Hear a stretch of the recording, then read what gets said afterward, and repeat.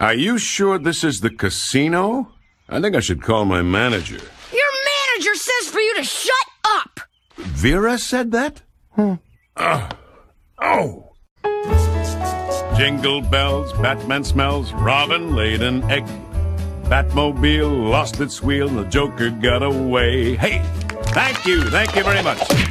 Oh, I'm sorry, kid. Hey, it's Tardy to the party. He is Bill, I'm Daniel. We fill up pop culture holes with videos because of you and my first time around. It's still December, so that means it's still time for Christmas stuff, and Bill picked out a thing that I actually like for a change. It's fun when it comes to Christmas. It's Is this like the first and last Christmas thing that I picked that you liked? Or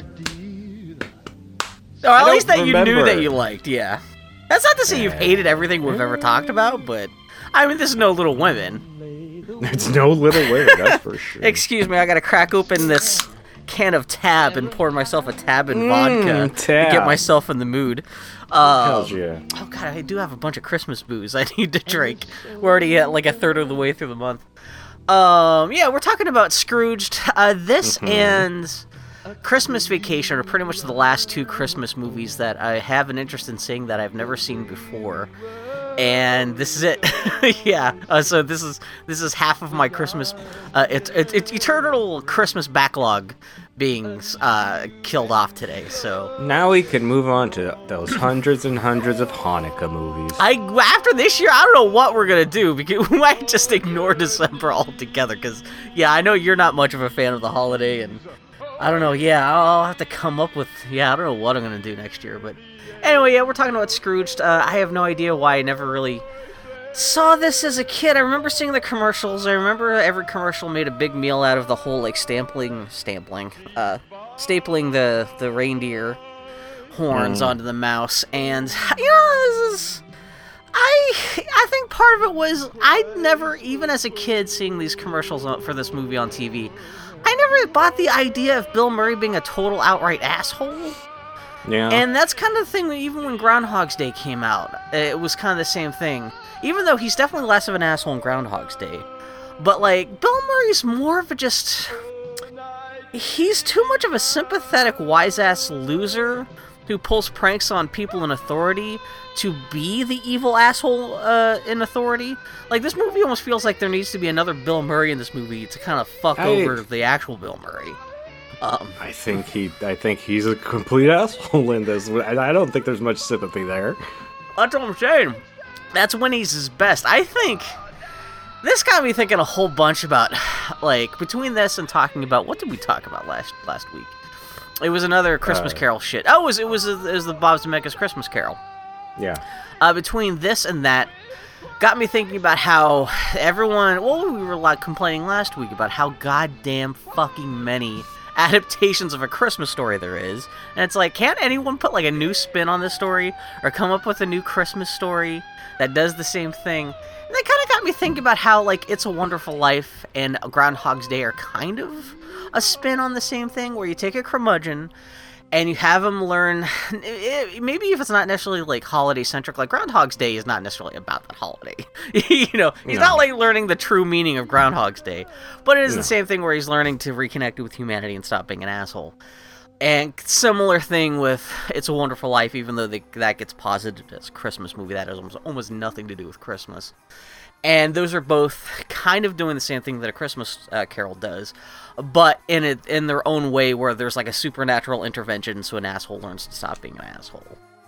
And I do think man, also last weekend too, people on Twitter were posting about A Christmas Carol or A Christmas Vacation and Scrooged, and that gave me the opportunity to both tell people on Twitter, like, I've never seen either of those movies, and people are like, oh my god. And one person in particular, I think it was maybe Greg Knight, who I know listens to this podcast sometimes. He was like, I would love to hear you guys talk about Scrooge sometime, but only if you guys like it, because I don't think I could deal with you watching that movie and hating it. And I was like, well, I guess we'll find out. So that's what this week's episode is. I didn't hate it. I do think it is a first draft of what Groundhog's Day would do better a couple years after this, where Bill Murray's still an asshole, but he's not quite so much of an operatic evil asshole. He's just a schmuck. And the way in this or Groundhog Day? in Groundhog's Day. Okay. The whole 'Cause I was point- gonna the say whole he's way point of more this- evil in this. The whole point of this movie is it's like let's see how evil we can make Bill Murray, which is to say not very, because even when he's trying to be evil in this movie, I still don't buy Bill Murray being that evil. Because like I said, he's the Bugs Bunny. He's that his personality type does not fit being the evil man distanced from humanity and in charge and cold and uncaring. Because even though Bill Murray can act like an asshole, he's always a pretty humanistic, sympathetic schmuck. And I think history has borne me out on that too, because like even though he can be a weirdo in real life, he's always been kind of like going out of his way to hang out with people and do cool stuff. And yeah, so this movie, what's your how did you end up seeing this movie? Because you've seen this before, right? What's your history with this? My guess is it was on TV at some point, because I'm pretty sure, I mean, I might have at some point, but I'm pretty sure I've mostly only seen the censored version of it, where the made-for-TV version. I was gonna say censored version. What the hell what happened in this movie? That fucking Carol Kane's tits fly out, or what? No, they do say swear words in it. Do they? I guess there's violence. The censored lady screams shit at least twice. I didn't realize that's the joke of that, probably, actually, yeah. Yeah. He calls people bitches. There's some nipples. There is, yeah. You get you get 1/4 of a pepperoni areoli. And that's, well, I guess two quarters of two pepperoni areolis, but I wonder if they could show that. Can you get away? I mean, that's the whole point of that scene. They filmed that scene entirely different. You know, she had a full top on. Oh, I forgot about that, because by like 1988, they were already doing that thing where they're filming scenes differently so they could have a TV edit. Yeah. Yep. Which so are they still making the same argument, but it's just patently false that you can't even see her tits at all? Because the whole point is, because that's the funny part of that scene is because most of it's shot from behind, so you can't see what they're talking about, and then they finally do show it from the front, and you do say, oh yeah, okay, you can actually see part of her. Anyway, shut up, Bill. We recorded it off of TV, and we would watch it. We didn't do Christmas, so we would watch it whatever the fuck we wanted. We weren't like, no, it's only for Christmas. Hey, we have to save it for a special day. Mm-hmm. Yeah. Thank you, Carol Kane. It's funny because she mentions the Addams Family at some point, and then she ends up being the grandma in Addams Family. Hey, you stop it with that IMDb trivia. I saw that. Bill. I tried to read the trivia last night. That's like the second entry, and I was like, I can't do this because I got it covered this week. The one bit of trivia I pulled from this movie. I actually got from Wikipedia. It totally undoes the moral of this story. But oh my god! But yeah, Scrooge, 1988, directed by. I knew so little about this movie that even going into it, I was like, oh, okay, the score is obviously Danny Elfman, because it's all like da da da da da da. It is like him parodying himself. This is only it was John Williams. I thought it was just a cappella boys choir. Well, actually, kind of is. Yeah, this is like only like the third movie I think Danny Elfman had written a score for. And it is totally like, yeah, it's like he's a parody of himself, where it's little children going da da da. Yeah, but I think it's since he wasn't full on Danny Elfman yet. I think it's one of his better, more subtle scores. He hasn't even used though up all of his material yet. Yeah, it's not so much gnome hop. There's some funny bits too where he kind of plays off of like the things that are happening on the screen. Like, I can't remember. There's like a bit where like someone's doing something and he's like playing the music. I don't know. I've only saw this once last night, so I already kind of forgot parts of this. But but yeah, so that's yeah. Sort of when this movie first came out, I saw the commercials and I was interested. Well, the other thing too, I didn't realize that's the other bit of trivia I did manage to read on IMDb before I got a headache and I had to close that tab. Was I guess this was the first movie that Bill Murray did since Ghostbusters, because I guess. Ghostbusters came out in 1984. It was a huge hit, and that came out at the same time Ghostbusters did in 1984. Came out at the same time as a movie called The Razor's Edge, which is supposed to be some kind of like World War I drama. It was the first drama thing that Bill Murray was invested in. He was in it, and he actually kind of like co-wrote the screenplay. He wasn't just like acting in it, but like. Yeah, I think he was like actually like financially invested in it too. That totally bombed, but Ghostbusters hit it big, and I guess he had a little bit of a panic attack because he was like, oh my god, this one thing I actually cared about, no one cared about, but this one movie, Ghostbusters, made bazillion dollars. This is going to be the only movie I'm ever going to be known for the rest of my life. Why even bother topping myself? And so I guess he ran off to Paris for 4 years to kind of hide away and try to figure out what he was going to do next. Although I guess he must have come back at some point, because he showed up in Little Shop of Horrors in 1986. Which I guess that's why he says "Feed me Seymour" at the end of the movie. But anyway, but I guess this is Scrooged is what draw him back to Hollywood, because he liked the idea of doing A Christmas Carol but funny. And this is directed by, oh god, what's his name? He made the Goonies. Richard Donner. Yeah, he made the Goonies and Lethal Weapon and the first 2 Superman movies, and it's a bummer to hear that. I guess they didn't get along, because Bill Murray is Bill Murray's a weirdo. I could see even people who are reasonable-headed not getting along with Bill Murray, because he's a goddamn oddball. But everyone, I've never heard anyone ever say anything bad about Richard Donner until reading about Bill Murray's experiences on this movie, and I guess he hated working with Richard Donner, because it sounds like Bill Murray kind of blames like the loud shrillness of this movie on Richard Donner, because he kept on saying make everything louder and crazier and wackier all the time.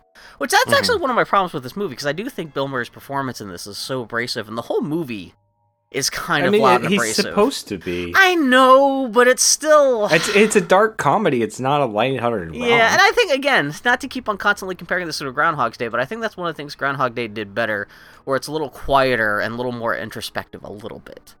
Although I do appreciate, I guess, Bill Murray, when he did sign on to the film, he was like, whatever script they had, he was like, I like the idea of this, but this needs to be changed. We need to have more of a... The girlfriend, she needs to be more of a thing throughout this movie. Which is a smart idea, because I think we even joked in the Christmas Carol episode last week about how in every adaptation of A Christmas Carol, Scrooge's girlfriend shows up for literally just to show up and say, I thought you loved me once, but now I see you only love money. And then she leaves and you never see her again. And this, Karen, that's the other thing, the cast! This movie's got a fucking crazy cast! Fucking Karen Allen shows up, who... All I know, she was great in Raiders of the Lost Ark, and she's great in this. She's super cute. I don't know if she has much chemistry with Bill Murray, but her by herself is super cute. You got Carol Kane. You got Bobo Tom Waits. you get Dvorak Goldthwait. So you got all kinds of monster-sounding people in this movie. You got Night of the Hunter shows up in this movie. You got all kinds of crazy. I mean, I guess we could save that until we're actually talking about the movie, but yeah, that was kind of the nice thing, because the movie starts off and I'm like, oh my god, it's that person. Oh my god, it's that person. Oh, we're crazy. Santa's in this movie? Santa's in it? Yeah, Alfre Woodard. Everyone comes running for the hot taste of Alfre Woodard. Yeah, so. But okay, I'm glad to see. I think you still like this movie more than I do, but I'm glad I finally seen it. Yeah. And I can't go. It's got Bill Murray in it. It can't be that bad. Although, I say that now, we're going to find some Bill Murray thing someday that's going to make us both want to shoot ourselves, but... I mean, he's got plenty of bad shit. Yeah. No, that's the thing. He's done he's done Garfield movies, for Christ's sakes, because it's not like his taste is infallible. He did, Meatballs. Did he do Meatballs 4? Because one of those Meatballs movies has, like, an E.T. knockoff in it. And, awesome, wonderful, Christ. Fantastic. So anyway, the movie starts off with... This is another thing. Have you ever seen Santa Claus the movie? No. With Dudley Moore? I think this movie is a parody. I don't know if you want to get into the blow-by-blow already, but that's one of the things that, like, this movie already started off on the right foot with me, because I love... Santa Claus the movie is fucking terrible. It is noxious. It's made of pure poop, but I love it. Because it's North Pole shit. I love the design of it. Well, something like with that. Dudley Moore is pure poop. It's got John Lithgow in it, and he's great. But even the design of Santa's castle and everything at the beginning, because the camera swoops down, it says Scrooge, flies through the clouds, you see Santa's village. The Santa's, his little castle house thing totally looks like it's something from Santa Claus the movie. And for a moment I was like, oh, that's cute. And I was like, oh no, something bad's gonna happen, because the whole point of this movie is that it's a Mad Magazine parody of things like this, so... Yeah, it's a bunch of elves and shit. Like, at least a bunch of little people got paid for this movie. Yeah, it would have been nice if they had done more, if we had gotten to see more ads throughout the movie. I'm kind of surprised, because I thought this, especially when this movie starts, I assumed there'd be more, like, UHF-style parodies. That's one thing this movie could have learned from UHF. Yeah, no, and between this and the reveal of what the Scrooge special is supposed to be, well, I guess it's not called Scrooge, it's called Scrooge, not Duh. Yeah, no, like, there's, like, surprisingly little parody in this movie after this. But yeah, you start off the thing, turns out it's a bunch of, terrorists attacking Santa's workshop, and then... Yeah, it's the night the reindeer died. And it's, what's his face, $6 Million Man shows up with a Gatling gun. Lee Majors. I guess it's the same Gatling gun that, Jesse Ventura used in Predator, that's a weird... How does anyone even keep track of that? How do you even know that? Yeah. And he saves Santa, and I'm sure there's a bunch of witty things that people say that, like, fans of this movie are, like, upset at us for not knowing off by heart, but... Not really in that one. I mean, no. Yeah, okay. No, I mean, Santa says, "You are being a very good boy." Oh, that's the whole Whatever. line, yeah.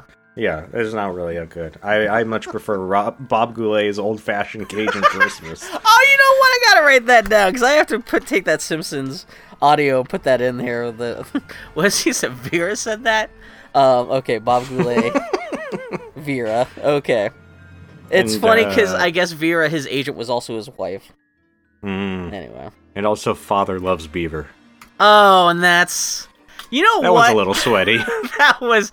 that one was not in the TV If edit. that was the caliber of jokes they were going to go for, if their two best jokes were the night the reindeer died and Cajun Christmas, they dodged a bullet by not having more parodies if it was going to be shit like that, because it's like, oh, jeez, okay. You like UHF. At least UHF knows it's terrible. They spent too much money on this movie to have Father You're right, Loves they Beaver. didn't spend 5 minutes having somebody walk around looking at signs at the start of the movie. They could have used more of that. And, this is fucking... Also, this movie gives me a little bit of hives, because this must have been what Bill Murray did right before Ghostbusters 2. I wonder, now that I think about it, I know everyone's always wondered why it took so long for them to make Ghostbusters 2. And I guess you could chalk it up because Bill Murray freaked out for 4 years. They were just waiting for the perfect script, and they finally got it. When Dan Aykroyd actually shit onto a piece of paper, they decided to film it. Ghostbusters 2 is so bad. But, like, Bill Murray, he looks like Bill Murray in Ghostbusters 2. And that gives me highs, because he's got too much makeup on, he's got long hair. He's just like, nah. There's, like, a specific era of Bill Murray that, like, is this. But, yeah. Late 80s Bill Murray's not good. Anyway. No. I mean, he's good in this movie, but you know what I mean. But, like, he's not very good in Ghostbusters 2, unfortunately. He's totally checked out in that movie. Yeah. So, he's playing Frank Cross in this, is his name. And he wants to see it. It's a boardroom with all his people in it. He wants to see the Scrooge promo, and it's so Christmassy and heartwarming. It's gonna be live and shit. It's starring Buddy Hackett and Jamie Farr, the Solid Gold Dancers, Mary Lou Retton as Tiny Tim. She does backflips. It's actually her too. It's not like they got a small person. Well, no. Would you be okay with that version of Tiny Tim, Bill? That's a better version of Tiny Tim than I've ever seen. Played by Mary Lou Retton. Well, that's right, because last week I was talking about how if you ever want to do a good Tiny Tim, you make it a dog, so at least it's something that people can unilaterally be sympathetic towards. Mary Lou Retton's better than fucking Sirius Black in a motion capture outfit pretending he's a 2-year-old like, hello, I'm Tiny Tim. Yeah. Oh yeah, so that's pretty good. I like fucking that. It's funny that this movie is old enough. I thought Buddy Hackett died in like 1982. How is he in this movie? Jamie Farr is still alive. Oh my god. And speaking of people who should be dead, I got Bobcat Goldthwait, and you actually have Bob Zemeckis' wife.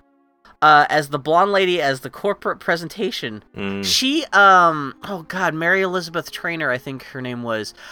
It's funny because I only get, she showed up in a ton of 80s movies, but she doesn't get a lot of, respect from a lot of people. Mary Ellen Trainor. Is that what it is? She was the mom in the Goonies. She was in Back to the Future 1. She was the news reporter on the TV reporting that the plutonium got stolen. And she plays the cop who... finds, well, I guess there's two cops in Back to the Future 2. She finds, what's-her-face, she's knocked out in the alley. I'm just saying. I guess she was in Bill, Lethal Weapon it movies. took you meeting me 3 times before you realized you had met me. How do you know that she's like the fucking news reporter on? She's not even credited in that talking about movie. plutonium. That's what I'm saying. And it's funny. Well, it's funny because she's a link back to Bob Zemeckis. Cause she was married to Bob Zemeckis until she realized what the terrible movies he was making with CG, and she divorced him. I hope that was specifically the irreconcilable differences in court. she saw Polar Express and said, "Ew, Bob, I'm out." Yeah, and then when he made the Christmas Carol, that was it. Like the judge was like, you know what? Fine, she gets the house, she gets the children, she gets everything. Bob Zemeckis, you fucked up. Anyway, but yeah, then you got Bobcat Goldthwait, which I was horrified for a moment because I was like, he's not acting like Bobcat Goldthwait, and I was like, oh my god, is this movie gonna waste Bobcat Goldthwait? I'm glad it doesn't. I should have known they cast him for a reason. Buddy Hackett lived until 2003, by the way. What? Yeah. What? He lived. Wow. Did he have the Philosopher's Stone? Because wasn't he like in a Mad World and shit like that? He was old in like 1955. Mm-hmm. Oh my god. Okay. Yeah. Man, fucking dig up his body and steal some of that vampire blood. You add an extra 50 years to your life. God, anyway. Did he die of natural causes, or did he get killed by a vampire hunter? Yeah, I think it was that one. Anyway. So, Cross hates their sappy Oh, because it is all like, word heartwarming, tune in tonight, yeah. Mm-hmm. People shouldn't just want to watch the show. They should be scared they'll miss it. So he'll show them how to do it. And then it's his promo. Acid rain. Drug addiction. International terrorism. Freeway killers. Now, more than ever, it is important to remember the true meaning of Christmas. Scrooge, your life just might depend on it. Can you tell this movie takes place in 1988? Hey, remember when acid rain was a huge worry? There's specific things, like, there's, like, free South Africa signs. He mentioned something about part of the special is going to be filmed in West Berlin. Yeah. And, yeah, that's one of the weirder things about the special. It's not just, even though the rest of the movie kind of ignores what he's saying here, but, like, this special is supposed to be being broadcast simultaneously, like, live from both New York, like, L.A., Afghanistan, South Africa, West Berlin, all these different places. And so, yeah, he's extra antsy to make sure as many people tune in for this thing because they're spending so much time and money on this goddamn thing. Yeah. Yeah. Yep, and Bobcat Goldthwait's the only one willing to give him negative feedback, and for his troubles, he gets fired on Christmas Eve and dubbed out of the building. Literally, yeah, like the guy, like there's a cop who comes out and like drops off his box of shit and everything. I think those are security guards. Or something, but yeah. You know what? I imagine the fucking Gremlins 2 is taking place on the floors in the skyscraper below this too, because this movie feels like it's filmed on like the same day, because everyone's got the same, like even the inside of the skyscraper sets look like kind of the same and everything like that. Mm-hmm. Yeah. So later, Frank Cross dictates who in his life is getting a bath towel and a VCR to his secretary, Grace. That's Alfred Woodard, yeah. Yeah, he shows... You lost your place there? Yeah, I lost my place there for a second. His own brother gets a bath towel because he's a dingleberry. Speaking of brothers, there's like 3 Murray brothers in this movie. Brian Doyle, like... I think another one of the people on the board that he's talking to at the beginning is one of his brothers. Yeah, they're all over the place. Yep, and his brother's his brother. Oh yeah, that's right, yeah. Robert Mitchum is Preston Rhinelander. It took me a while to recognize, because I knew he seemed familiar, and I had to look at him and was like, oh, it's, fucking Night of the Hunter. It's like he got old or something. Well, but still, he has that gravitas that he's not funny in this movie. He's good for being the boss, but it's not like he's playing along with everyone else really well or anything, yeah. Mm-hmm. He's Cross's boss, I guess, and he shows up as Grace puts Grace down for a bath towel too, because that's her Christmas bonus. Oh, yeah. That or a washcloth. Cats and dogs are starting to watch TV nowadays. And in 20 years, they could be regular viewers. So maybe not a whole show for animals, but you know how Kojak has a lollipop? What if there was a cop whose thing was he dangles a string in front of the screen? That's Robert. And did quick jerky movements. Is Robert Mitchum the one suggesting that too? Yeah. Which that's actually kind of funny, because that is I love the idea of a cop randomly running around just teasing string at the audience. Which, I didn't realize that joke gets paid off at the end, because that's the whole reason for the existence of the mice. Which that turns into the biggest joke that ever came out of this movie, was, like I said, with the antlers later on, but yeah. Yeah. Oh. And after Robert Mitchum leaves in an elevator, Frank Cross says if only he could fire that poor son of a bitch. Then he runs into John Glover as Bryce Cummings. That's... Slimeball. I was literally writing a note. That was when I was writing, like, oh my god, this movie feels like it's taking place on the same day in the same building as Gremlins 2, when fucking Daniel Clamp shows up. Yeah, I was like, oh, well, maybe Daniel Clamp's trying to escape from the rest of Clamp headquarters. And he's basically playing Clamp. You know what? I don't know if that guy, aside from because we joked he showed up in Batman Forever, but I don't think he's capable of playing anyone but, like, just him. Like, he's always just so much that guy. I guess he played a lot of villains? I guess. I don't know. I mean, we did talk about Gremlins 2, about how he was supposed to be a villain in Gremlins 2, but he was, the character actor was so kind of, like, vivacious and kind of, like, fun, they decided to turn him into kind of, like, a lighthearted, like, almost like evil foil, but not, like well-meaningly evil, like, affably evil, but yeah. Anyway, he went to school with Mitchum's kids, so he says hello to Frank. Oh, that's what it is. And Bill Murray says, does he immediately cotton on to the fact that this guy's here to potentially replace him? Maybe, but he gets sidetracked when Grace says she has to leave for her son's doctor's appointment. Oh, yeah. He doesn't want her to, because when he works late, she works late, and if she doesn't work late, he works late, and if he can't work late, he can't work late. So... his brother's waiting in his office, and I never noticed the signage on his walls. That is a dictionary definition. It says cross, a thing they nail people to. Of course, yeah. It's caliacy. And him and his brother go walking around downtown. Especially fucked Paul up. Schaefer. Well, Paul Schaefer is a starving musician. Do you see who else he's playing with? Yeah. Fucking Miles Davis. Yeah. What the hell happened to that like...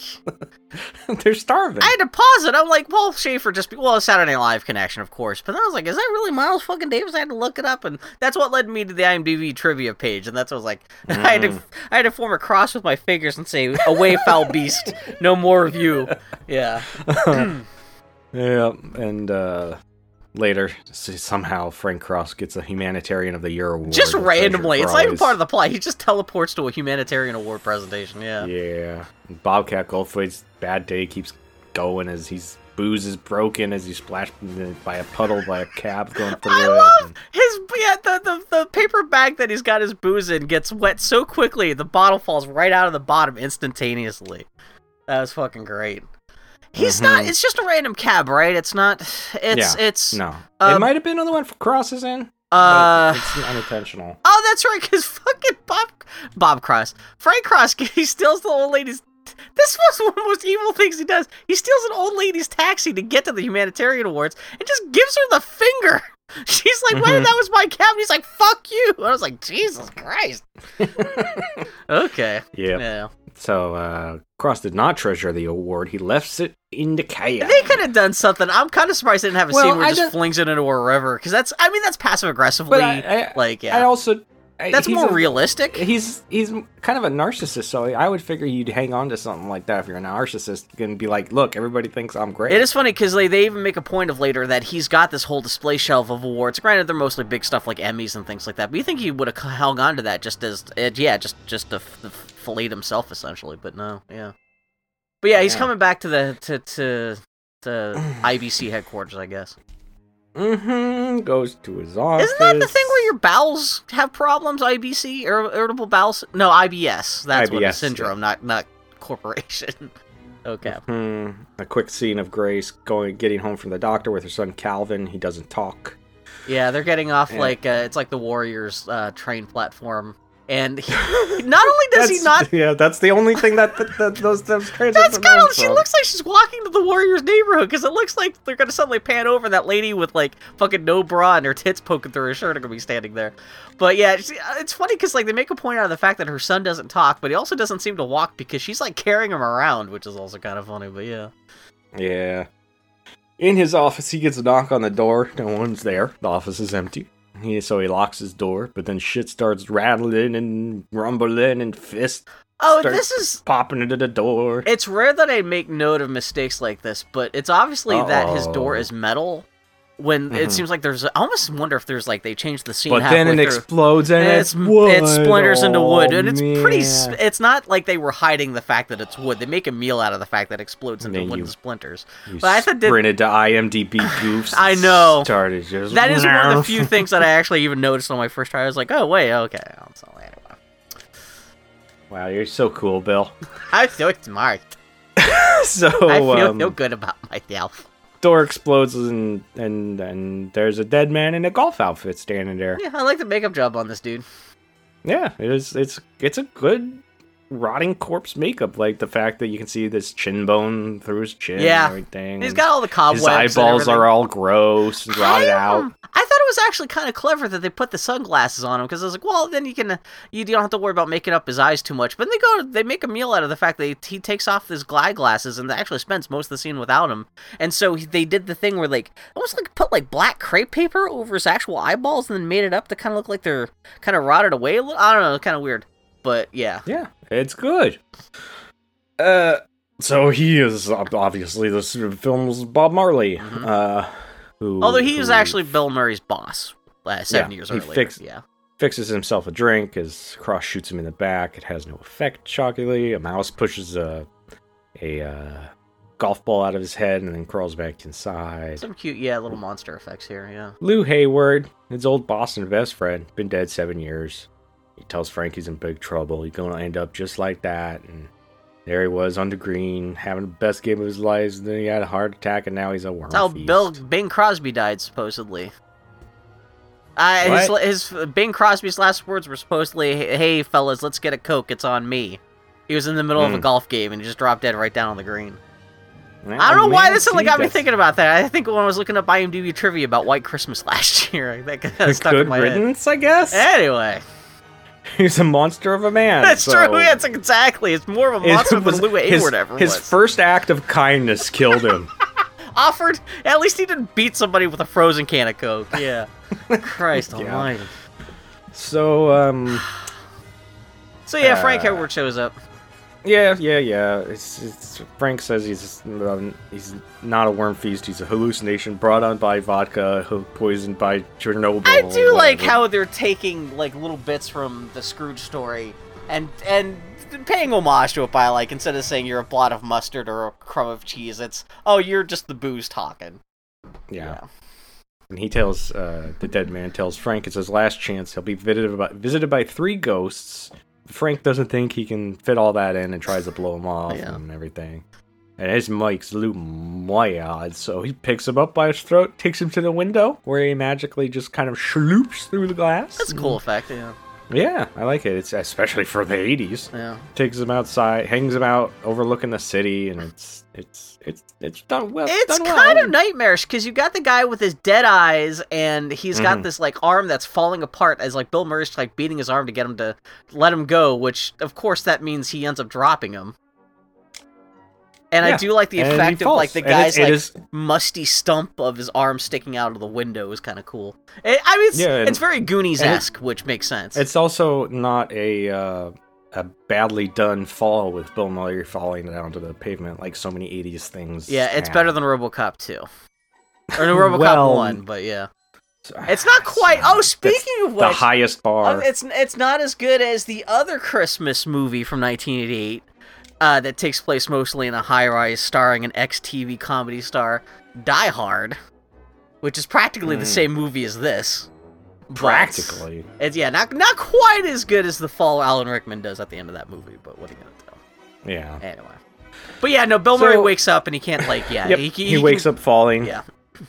And unseen hand dials a number, and it's some lady's Claire's voice message, and he leaves a freaked out voice message saying something awful happened, but maybe it didn't because his office is fine, his door's intact. Did they in the movie later establish how long it's been since he's talked to Claire? He said it's been. He looks at his watch and he says, 15 years? It's been Something okay, like because that? I was a little thrown off by the fact that he still got her number in his phone system, so I don't know if we would... Okay, because that Well, makes the sense. ghost dialed it. Oh, okay, that makes sense. Okay, yeah. So, and also while he was hanging out the window, Danny Elfman music was all over the place. And, he takes a swig of booze from a glass, and then a golf ball pops out of his mouth, and he faints. Is that the thing where there was an eyeball in the drink? No. Oh, that's later. Okay, that's at the. This is the golf ball that might have fallen out of Lou's head. That's right. Okay. Mm-hmm. That's what you get for only having watched this movie once last night. Yep. So, Grace's family doesn't have much money. And then her scene with her family. They're just showing her family like they're working class. Her kids use Calvin as a tree. They line him up, and that kid makes this face. I'm watching it now. That kid does not look happy. But like in the most, like, he's obviously just acting. It looks like he's about to laugh because he's like face, but it's cute. Yeah. Yep. And then the next day, Frank is presented with a paper that says that IBC killed an old woman. And his ad was so scary, it scared her to death. She just keeled over. And he thinks it's fantastic. You can't buy publicity like that. I mean, that's the best way to play that off. Every hour on the hour with a warning in front that people with heart conditions and gotta leave the room. Did you see what they did with that Peloton ad? You heard about the whole odyssey of the Peloton ad thing? And they turned it like kinda. Ryan Reynolds, like, she's drinking booze now and shit like that. It's just always interesting to see what people will do with marketing, how crass they can be. But anyway, that's neither here or there. But, anyway. So he has to go to the set after getting that news, and where the censor's telling him that the solid gold dancer isn't going to work with the show because you can see her nipples. And is that the scene? Okay, yeah. Yeah, the stagehead says, you can barely see them nipples. And they are really looking. Yeah, it's a pretty, it's just how you doing. I guess this is the actual Solid Gold dancers, because I guess Solid Gold had just been canceled like 2 months earlier than this. So this is like the last time those dancers were ever seen together like this, so yeah. Yeah. Imagine being the lady your claim to fame is the nipple Solid Gold dancer from Scrooged. That's a hell of a thing to have on your resume. Yeah. I'd love it, especially this being a Christmas film. She's probably got grandkids now, and those grandkids are like, Grandma's nipples are in this movie, but our parents haven't let us see this yet. Grandma said she was in Scrooge. Let's watch it. Oh, no! Other than everything else about this film not being particularly kid-friendly, but yeah. Anyway. Yeah. Anyway, so then the censor gets clonked on the head by a swinging lamppost. And the most, like, hackneyed fucking Three Stooges gag ever, yeah. Yeah. So, then Frank gets called Lumpy, and it's Karen Allen as Claire Phillips. Yay! And she comes up and is like, boy, you look different. And he's like, did you get more teeth? She's a toothy lady. Uh-huh. She's carnivorous. It's okay. She uses those teeth. They're not just for show. Yeah. I didn't say it was a bad thing. But she says something about how his hair is shorter, which I was like, oh god, his hair gets longer in this movie? And that's exactly what happens. We get to see him in the past. I'm like, Alright, I've already said I'm not down with Bill Murray with longer hair, and you get a lot more of that in this movie. But yeah, Karen Allen being super smiley and radiant. She's fucking great in this movie. Yeah. After hellos, he makes the censor watch the dancers, because you can't see no nipples. It's fine. Yeah. And it's back to Claire, who asks him if he's all right, because it sounded like he's seen a ghost, and he's like, "Oh, on the phone call, yeah, I'm fine." I was about to ask why she's there, and I forgot that the ghost called her the night before just to get her involved. Yeah. Yeah. So I guess it's been it's weird that they haven't seen each other for 15 years, but I guess they're working like within just a couple blocks away from each other in New York City. But yeah. Yeah. Some old man comes up, says they got a problem. Crazy glue isn't keeping the antlers on the mice, so Frank says to try Staples. Claire's appalled and is like, "Oh, I'll call the Humane Society if you do that." And he's like, "Same old Claire, trying to save the world." And right after he said to staple something to a mouse's head, she's like, "Still trying to run it." And then he starts yelling to get out of here, you little worm. And he manhandles Grace's son, who's on the set. Oh, He's yeah. a real dick to him. Grace has to swoop in and take him away and be like, "I thought it'd be fun for him to see a live thing." And he's like, "You see anybody here having fun?" And then Claire comes over in a huff and is like, "Why are you so mad?" And he's like, "Why didn't you ever learn to button a coat?" And that's one thing in this movie that doesn't work for me. He's a complete shitbag in front of this lady so many times, but then he's like, "Herf, derf, derf." That's what I'm and saying. She's like, "Oh well, now I guess I'll forgive you for that you're a great guy after all." Horrible Yeah. thing you just said. And like I said, that doesn't play to Bill it. Murray's strengths. I think that's the movie makes him too much of an asshole. That's what I was saying. I don't think that's the problem. I think the problem is that there's no repercussions for like. Claire should be like, you know what? If you're gonna be like this, I'll just go. Thanks. I think I'm going to talk more about this at the end of the movie, but I think the fact that Bill Murray had Claire's role beefed up in the movie, but the rest of the script wasn't changed to accentuate the fact that her role was beefed up, because you can get away with her suddenly being all like, "Oh, boo, boo, boo, I guess you're a great guy after all." If she's not there that much, and if she isn't here to witness Bill Murray being this much of an asshole for so much of the movie, but by the fact that they expanded her role, it makes it even more hard to believe that she would just, like, be all charmed and taken in by him at the end. Even though, like, he does at the end kind of have a nervous breakdown, suddenly happy and everything like that. You think she would... the math doesn't quite work out there emotionally, but... Yeah. I mean, I appreciate they do invest so much time in this movie into their relationship, but yeah. Yeah. But the rest of the story just wasn't backed up or built up or to justify it. I had some soda. I was sleepy. I had to wake up. Who are you talking to? Who makes burping crazy sounds on this podcast? Yeah. Anyway. So they talk, hammering happens, he yells at them to hold a damn hammering. She says, whatever happened the night before, if it happens again, get a hold of her. Operation Reach Out, she's hardly ever home. He screams at people to stop hammering, Claire ducks away. He gets a phone call from the Times asking for a statement about the dead old lady. He's like, I don't know, somebody slapped her in the face. It was probably something she ate. So Grace repeats that, and he's like, oh... And it talks about how saddened they are about it. This may be the least good that Frank is in the whole movie. This is right before he gets whisked away by the bat. Well, not right before, but like we're seeing Bill Murray at the apex of his assholeness in this part of the movie, which is like the least interesting part of the movie for me, just because it is so like, muhaha. Yeah. He screams to hold the damn hammering again, and everything falls apart. And then he goes and has lunch with the Night of the Hunter, and pulls out his old gold utensils, that's a pretty good power move. Polishes them. Yeah, that was, and Bill Murray seems to be pretty impressed by that. Yeah, he's just got to polish the silverware of the actual restaurant. Yeah. What? Yeah. If you could take one thing with you to every restaurant you would go to, Bill, what would you take? A gun. That you feel like you need.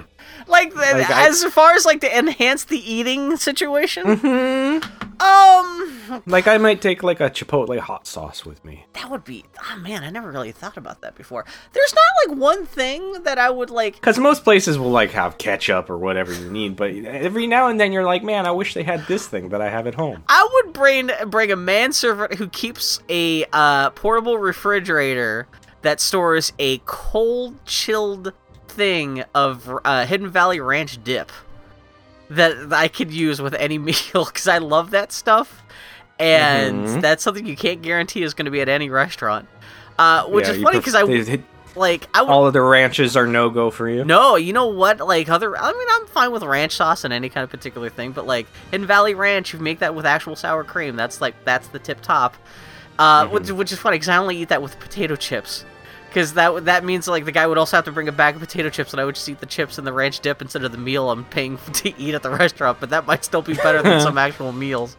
That's a good question. Like, I'm trying to think, man. If actually like some steak seasoning, because steak seasoning is something you can dash on multiple things. It doesn't have to be steak. That can be pretty good. I'm trying to think. Like, actually, just a big good steak knife would actually be nice. Like good home steak knife. Like, because I've stolen some of those from some restaurants, and that's always so. That's whenever I get lured into going to a super expensive steakhouse, I almost always end up stealing a steak knife to help defray the cost of me having to go there. Because there's been a couple times in my life where like I've had friends have birthday parties or something at a steakhouse, and I'm like, I'm gonna spend $50 on a steak or whatever the hell. I'm gonna get my at least $10 of this back by stealing a really good steak knife. Anyway. But yeah, I'm going to be thinking about that for a couple days now. Yeah, I don't know what like. Yeah, no, I know what kind of gift to get you. I'll just go to random steakhouses and steal all of That's yeah, exactly, yeah. So well, okay. So anyhow, that's all to say. He's got his own utensils. So he's worried Frank is spreading himself too thin, so he got him some help, and it's Clamp come to save the day. And then the clock started chiming 12, and he's reminded that the dead man said the first ghost would show up at noon the next day. And Frank screams at him, "Aha!" But they just all stare at him because he's crazy. And then the highball that he ordered is brought to him, and there's an eyeball it's sunk in it. And I was going to say floating in it, but it's not floating. Eyeball. Nobody else sees it. Yep. He screams a lot. Does his Bill Murray scream. Oh, yeah. Yeah. He slimed me. Yeah. Yep. Night of the Hunter tells Frank not to come apart on him. And Frank tries to order, but he sees a waiter on fire that nobody else does, and Danny Elfman says, "La la la la la la la." It's actually him on the soundtrack too. It's not even an orchestra or anything like that. A choir. Yep. So he gets up to leave, and as he's leaving, throws a bunch of water from like a wine bucket on the guy and says, "I'm sorry. I thought you were Richard Pryor." Which I didn't get at first, but I realized that's a Richard Pryor on fire from freebasing joke. Which that's pretty cool. Very timely. That's a cruel joke to tell about another comedian. It made me laugh, but Jesus Christ. Anybody who doesn't know that would just be like, "What the hell? Was he black?" Like, I don't get, like, that's just a racial thing. And then, actually, man, Bill Murray gets his fucking cosmic comeuppance, because he does this fall, because he throws the water on the guy, makes the Richard Pryor joke, and then, in a panic, kind of, like, tries to walk out, but, like, while keeping his cool, but he obviously slips and falls for real. And then he kind of, like, it's turns... a good-ass fall. Yeah, and he, like, I'm kind of surprised he didn't fuck up his ankle, and then he turns into a pratfall where he kind of slips again when he steps up into the doorway on the way out, but it's just, like, that first fall, because he had it's like a marble floor in this restaurant, and he had just thrown ice cold water on the guy, so of course it's going to be slippery, but yeah, pretty good. Yeah. It's a good pratfall. Yeah, it's really good. Yeah. And so he goes outside, gets a taxi, and gets in that taxi money, and he starts driving like crazy. Oh no! And he tells Frank, he says, "Relax, Frank." He said, "How you know his name?" And he says, "I know everything about you. You see, I'm the ghost." This guy sounds exactly like that. "I'm boss. I'm the ghost." Mm-hmm. Yeah, it's Bobo Baby Tom Waits. It's Buster Poindexter. I didn't realize, I guess they gave him makeup to kind of give him devil ears a little bit. I'm watching it now. He's got kind of elfy ears. Yeah, yeah, that's probably what it is, more than elf ears, and yeah. Devil ears, yeah. Probably. What? Probably I mean, Bill. fucking Death shows up at the end of this, so it's not crazy that he would have devil, but yeah. I mean, they also gave him plastic ears so he could do a, like, smoking out of his ears gag, like, 2 seconds later. Yeah, it's forgettable. I can't remember why. I think... He just smokes and it's smoke. Oh, that's... Yeah, okay. Yeah. And he steals a bottle of booze because, like, Elliot, Bobcat Goldthwait, he's just... I guess it took him 12 hours, but he got enough money to... We're both burping. I think he's been drinking this entire time. Have we seen the thing where he, like, had to go to a blood donor place to get money to get booze? Not yet. Okay, no. but, like, yeah. No. His booze got fucked up last night. Now it's the next morning. He just bought another bottle of booze, but then fucking Buster Poindexter steals it out of his hand. And then the taxi cab Back to the Future is back to 1955. Yep, they go back to 1955 where Cross says, "I get it. I'm supposed to see my father and mother and get all emotional. Forget it. You got the wrong guy. And that's just what I thought the Hunt said. But when he saw his mother, Niagara Falls." Sound like the mob from Bob's Burgers. It's great. What? No, I sound more like Dr. Girlfriend. Which is pretty much the same. There's a one whole gravelly voice. Nah, she's way more... Like, no, she's nasally. What are you talking about? Really? Dr. Girlfriend? The mom from Bob's Burgers? Oh, that's true. No, that's yeah, okay. More like that. No, but the same accent though. That's what I'm talking about though. They could have been raised in the same neighborhood. She's just nasally with Wall's Dr. Girlfriend's like, "Hey, what are you doing about?" Yeah. Gotcha. Actually, well, if the guy who voices, if the creator Jackson Public ever dies, they could just get Buster Poindexter to voice her, and he wouldn't have to even put on a voice. Yeah. Well, anyway. So they go inside where his mother's pregnant and smoking, and he's watching TV as a little kid. Little 4-year-old baby. Then his dad gets home, and it's his brother. And he gives him a present. Which is kind of weird, because you know it's his brother, so it's extra kind of like, Yeah. well, I'm glad to see the whole Murray family got paychecks from this movie. Throws down just a big bag in front of him. And he's like, "Is it a choo-choo?" And it's not a choo-choo. It's 5 pounds of veal. If he wants a choo-choo, he could go out and buy one, get a job and buy one. His dad says the sooner that he learns that life isn't given to you on a silver platter, the better. And then he passes out on the couch. His mother goes upstairs saying, "Merry Christmas, Frankie Angel," and smooches at him. And it makes Cross very weepy. It gets really mildly... Bill Murray's not good at fake crying. No, that's the thing. I thought it was going to be a joke, but then I guess it is real, because then fucking Buster Poindexter starts making fun of him for crying. Because, like, but Buster Poindexter started the scene by saying, "Hey, I do this all the time," and Bill Murray's like, "Oh yeah, I'm sure they always cry. They're what a bunch of assholes." And then he starts crying. I thought he was going to be making fun, but no, I guess he... That's the other thing I don't care much for this movie about the emotional... Falls, Frankie Angel. Yeah, the emotional leaps this movie makes are so quick. Because they spend so much time on the jokes, but the emotional components are just kind of brushed over, and like I don't buy. Welcome to every movie adaptation. I know, but even this, when you got Bill Murray, if they just take an extra beat or two to kind of like, there's a version of the scene they could have done better that would have felt like more like emotionally resonant. But like as it is, like I was generally surprised to find out, oh no, that's actually him supposed to be real crying, because it looks like he's pretend crying. Because I don't think he's invested in the scene at all. Because I guess he had a horrible time on this movie, so he's kind of checked out. But yeah. Well, you can't blame the movie for that. That's him not putting in the work or whatever. Yeah. Or maybe he just hadn't had to cry in a movie before. But so it doesn't look like he's sad as much as he's trying to hold in a massive fart that's burning his ass. Yeah. Well, he claims it was because he was touched by a gift. A man That's gets what it was, yeah. a package it's funny, in today's market. Because they obviously shot that inside on a set. When they come out, he's actually still crying, and he actually looks like he actually is more crying when they walk out when they're filming on location. So I wonder if he just had a bad day acting on set. Maybe. Yeah. The ghost says he wasted the next 15 years of his life sitting in front of that TV, and he's like, check the record. I did things. I played baseball one year and hit the home run that won the game, the big game. And he says, that was the kid on the courtship of Eddie's father. I don't think I've seen a single second of the courtship of Eddie's father. That's one of those TV shows I have to take on faith that actually exists. Yeah, because you hear about it, but I've seen 1,000 reruns of 1,000 TV shows in my lifetime, and I've never... Yeah. I've seen more episodes of Little House on the Prairie, which is the next joke, than I have Courtship of Eddie's Father. Yeah, all those books got read in our house. Yeah. Jesus Christ. But yeah, so this is the scene where you find out that, like, Frank Cross, he's never really had an inner life. He kind of grew up just, like, watching TV, and he's just, like, adopted all those stories as his own personal memories and stuff like that, and he kind of showed see just how shallow of a human being this poor son of a bitch is. He was essentially raised by TV, which makes him perfect for his job, I guess. And becomes a thing a little bit later in the Ghost of Christmas Present parts, but yeah. Yep. So, what's next? Christmas party at IBC headquarters. They travel. Yep. 1968, they go to an office party in his office where a girl is photocopying her ass as Frank is just working still. It's kind of funny to think this is a turtleneck. After watching so much Mad Men, knowing this is essentially the same time and place that Mad Men takes place in, this is like the UHF cheap knockoff version of that, because it's still more 1988 than it is 1968. And Bill Murray, he's got like a terrible wig on. Mm-hmm. Yeah. Where do you have to like get a wig and cut it so it's got like a receding hairline like Bill Murray's? Like, how do you do that? I'd hate to be a hairstylist on a Bill Murray movie.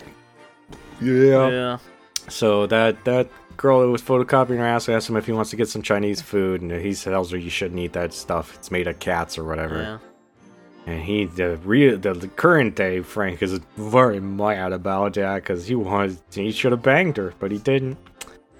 But then he gets the memory of meeting Claire because he left the party to go do whatever. Oh, is that right after he's leaving the party? Oh, yeah, okay, yeah. Yep. They whack on the head with the door that she was opening. The lumpy thing. And she says it's going to make quite a lump. And when they pick their stuff up from the ground, they bonk heads together because they bend over at the same time. And that's where Lumpy came from.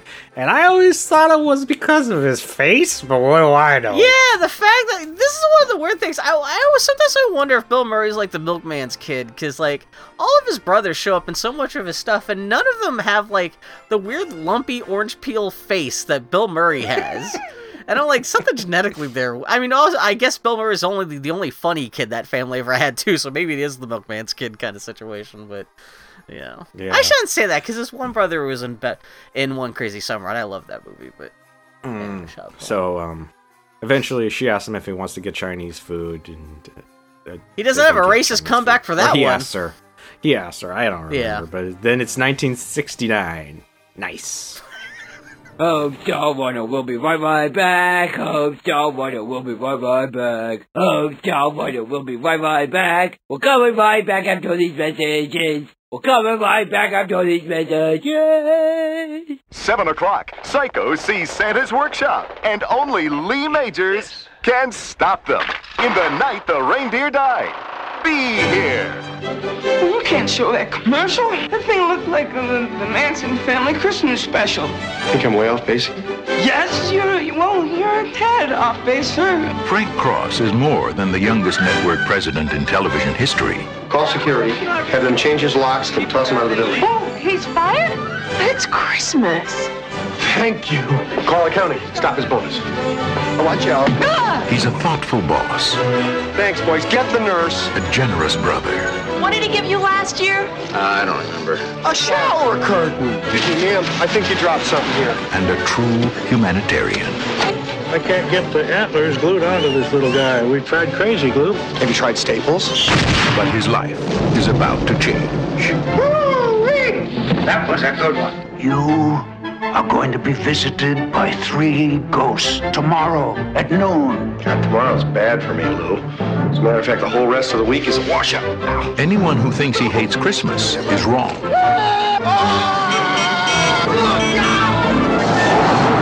Come back to Jersey, you moron! It's ghosts he hates.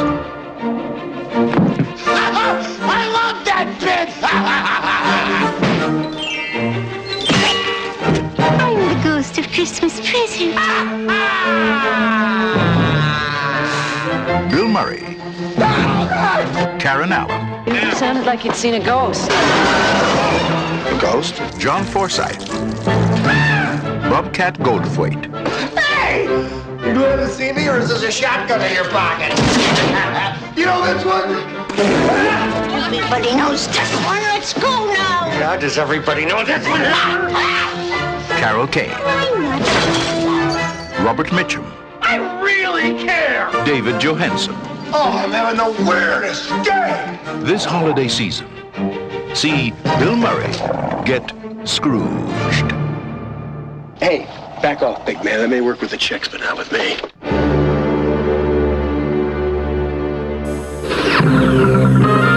And now, back to Fat Albert. She's smoking a joint in the tub, gets called out to their tree where they can open one gift on Christmas Eve. And she opens hers and it's knives. It's Ginsu! Cut cans with them. Which Yeah, that wasn't a cans thing with until that the 70s. As someone born in 1975, I call bullshit Son on that. of a bitch. Just throwing that out there, because like IMDb. Because he even makes the joke about their knives that can cut through tin cans like they can through tomatoes. I remember seeing those commercials when I was a kid, and that was like not a 1960s product, unless they updated those commercials and refilmed them for like 1982. Yeah. Who knows? I'm just saying. Everything was weird back then. Yeah. She got him the Kama Sutra, the least sexy sex book ever made. I've never seen the Kama Sutra, but if it's anything like this version of it, it's just a bunch of pictures of a bunch of like sculptures from a bunch of Thai temples of people Yep, fucking. and weird poses that nobody should ever get in. And he just tying goes through the themselves whole in book. knots. This is one of The Kama Sutra was a book that it was whispered in the 80s by teenagers and preteens who were like, oh, the Kama Sutra. I hear it's got people fucking in it. That's all it was. That is like, I guess it is Indian because the authors of the book is like Kama nu nyo bot nyo dia vatuna ma. Anyway, shut up, Bill. Don't be racist. That was culturally sensitive to a T. So anyhow, thank God only 3 people listen to our podcast. He makes her bark like a dog, and then they go to 1971, where Frank is a dog named Frisbee in a big mascot costume on a show. This During goes the ad on for a break- while. Yep. During the ad break, the dead man, his boss from earlier, warns him, or not warns, invites Frank and Claire to dinner, but she shows up after he leaves and says they can't. They're going over to their friend's place. They've been planning it for months, and he's just a big old butthole about it. And, Oh, hey, Frisbee's. Oh, Dick and Lauren. That's on the tree on the Frisbee the dog set. There's a tree that says Dick and Lauren carved into it, and that's Dick Donner and who was his wife? Lauren something.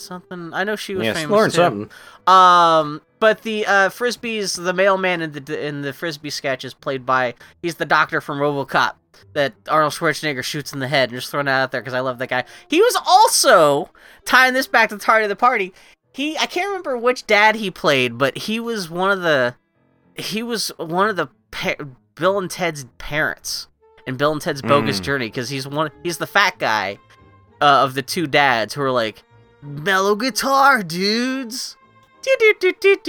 Shut up, Bill. I'm gonna let you talk. Yeah. Okay. Anyway, that's neither here nor there.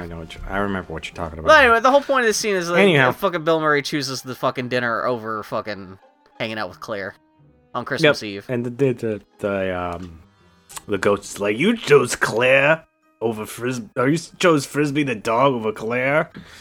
And then he leaves. The ghost does, in a nice transition of him appearing on the TV monitor that Frisbee's being filmed on. And his cab drives away, and then it changes, and then the run-through of Scrooge. The other transitions in the movie aren't quite as good. I feel they gave up a little bit. Like, they really thought out that first one after that. They were just like, whatever, that part of the movie's over. And also, I have to admit, the Frisbee, the dog shit, is not even as good as the Uncle Stanley's club. No, it's not even it was Stanley Spadowski's clubhouse. Uncle Nutsy's Funhouse. That was the shitty version. That's still more entertaining than this Frisbee the dog bullshit. One last note. It just occurred to me now that fucking Buster Poindexter, he's wearing a taxi cab driver hat, but it's yellow. I wonder if that's supposed to be because it goes to Christmas past the flame cap. I wonder if that's supposed to be a little bit of an allusion to that. Who knows? Maybe. Anyway. But I mean, still, it's yellow. Also, his face in HD was a bad time. and his monster mouth teeth and everything. Oh my god. How is that guy not dead yet? I don't know if there was real bursted blood vessels in his cheek or if that was makeup. Yeah, because he just showed up on set like that. They didn't have to put any costume or makeup on him. That's just what that guy was. Anyway, yeah. So in the run through, the actress talking to Scrooge says, "Goodbye, Ebenezer. May you be happy with the path you've chosen." And Frank turns around and yells at her, "Well, I am happy with the path I've chosen, you little bitch." Oh, yeah. Ranting and raving and decides to go check out things at the Operation Reach Out. Is this still supposed to be the same Christmas night? The sense of time starts to break down in this part of the movie, too. This takes place, the 23rd is when his dead ghost boss shows up, and then this is all on the 24th. Oh, okay. So this is like you go outside. Oh, yeah, and then it's fucking Elliot is now... Bobcat Goldthwait he has just done the blood drive thing, and now he's gotten some more money from more booze. Okay. Yep, and he passes out in a pile of garbage. And then Frank gets to the shelter, and Raven making the worker inside say, "Oh, we've got another wild and woolly one," and throws a blanket on him. And then Herman, Tom, and Eva are there, homeless peoples, and they say hello to him. And I know Bill didn't recognize any of these fools. Shut up, I hate your face. Well, the one guy just died like last week. The guy who looks like Flat Top from Dick Tracy. There's another guy who no one cares about because he doesn't. It's true. And then going back to the Goonies, you've got Anne Ramsey who plays the lady. Well, I guess she died just a couple months after the scene was filmed. Oh, so she already had the cancer, came back and ate her all up.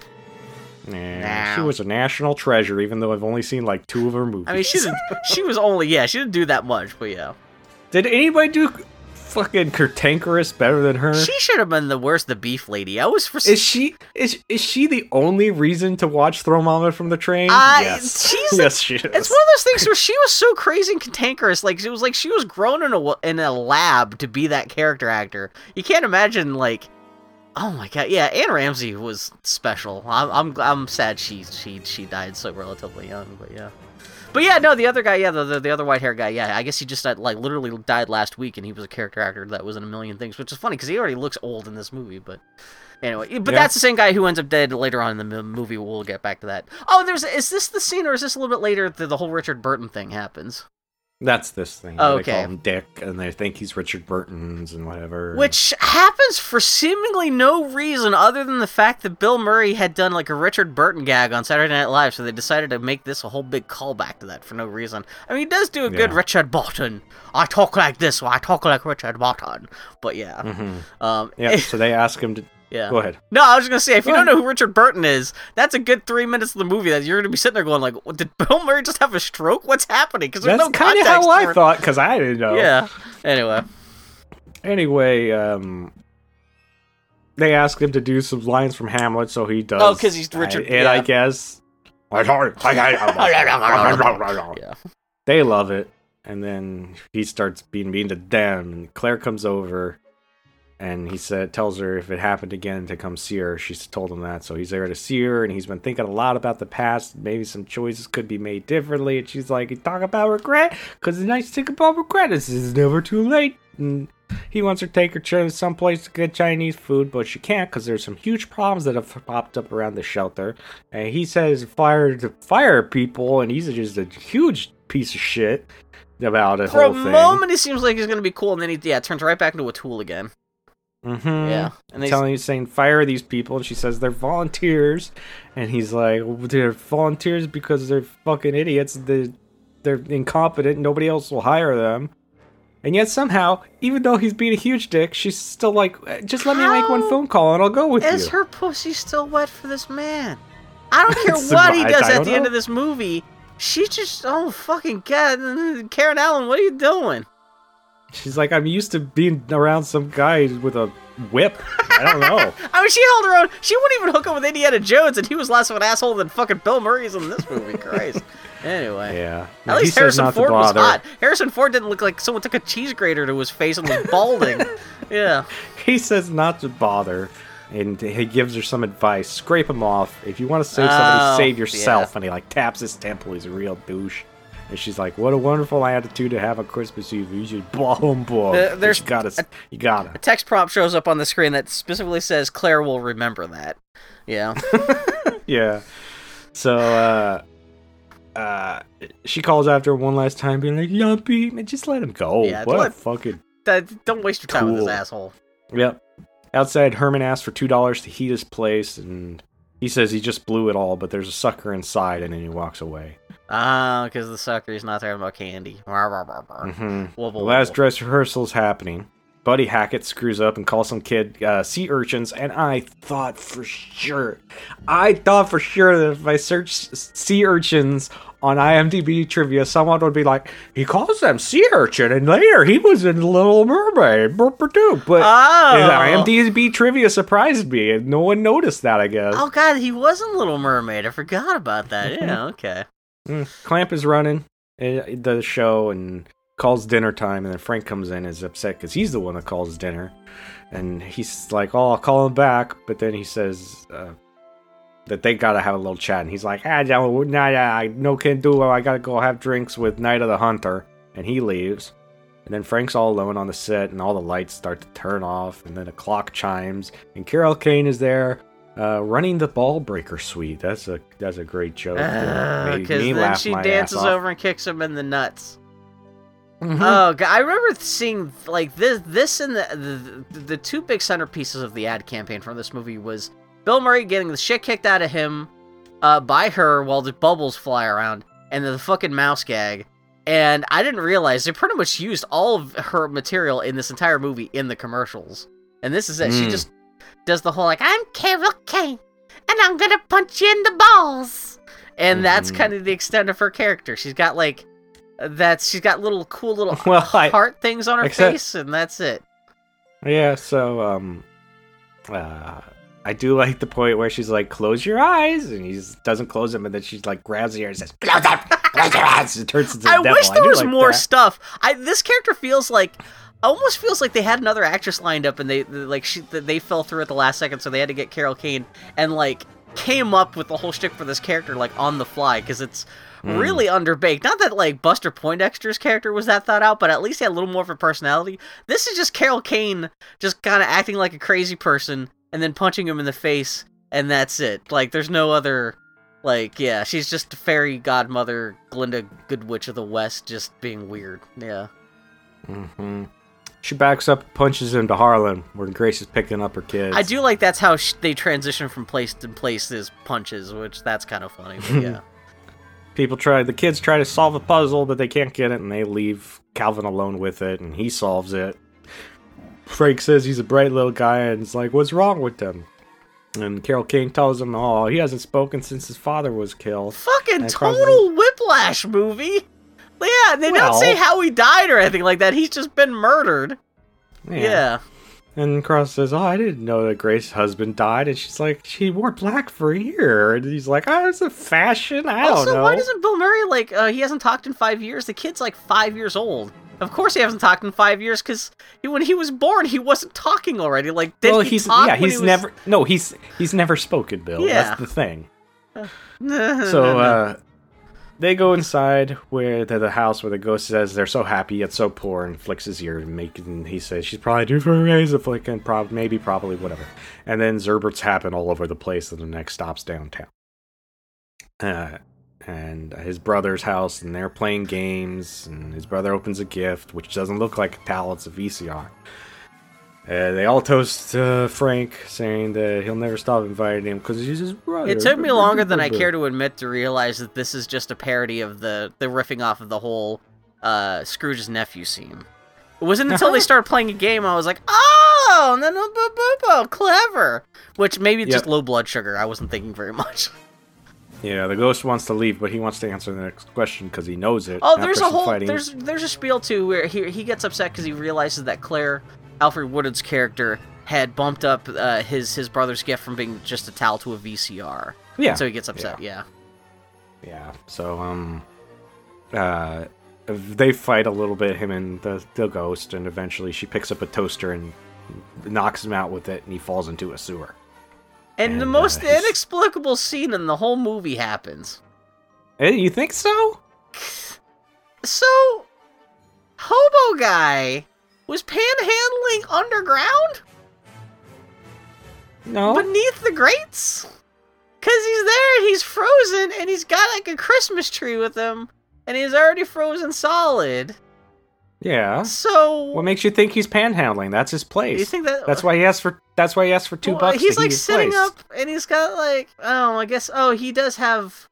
He's got You're right, Bill. Homeless people always sit up if they're panhandling. They're known for lying down all the time otherwise. Oh yeah, he's got his watch, but he does have also in his lap he's got looks like a control box for an electric blanket. So I guess maybe he was hoping. Oh, okay. It's still okay. Okay, Okay, it's still a little. You can't miss the line. Where are we, Trump Tower? When he falls into the sewer. That, which especially in 2019. Even in the 80s, he was a piece of shit joke. Yeah. But yeah, so this is it's a little weird too because I guess they didn't want to go the full length of threatening to kill off Alfred Woodard's kids. So essentially, this homeless guy gets sacrificed in Tiny Tim's place essentially. And although this is the present, not the future, but yeah.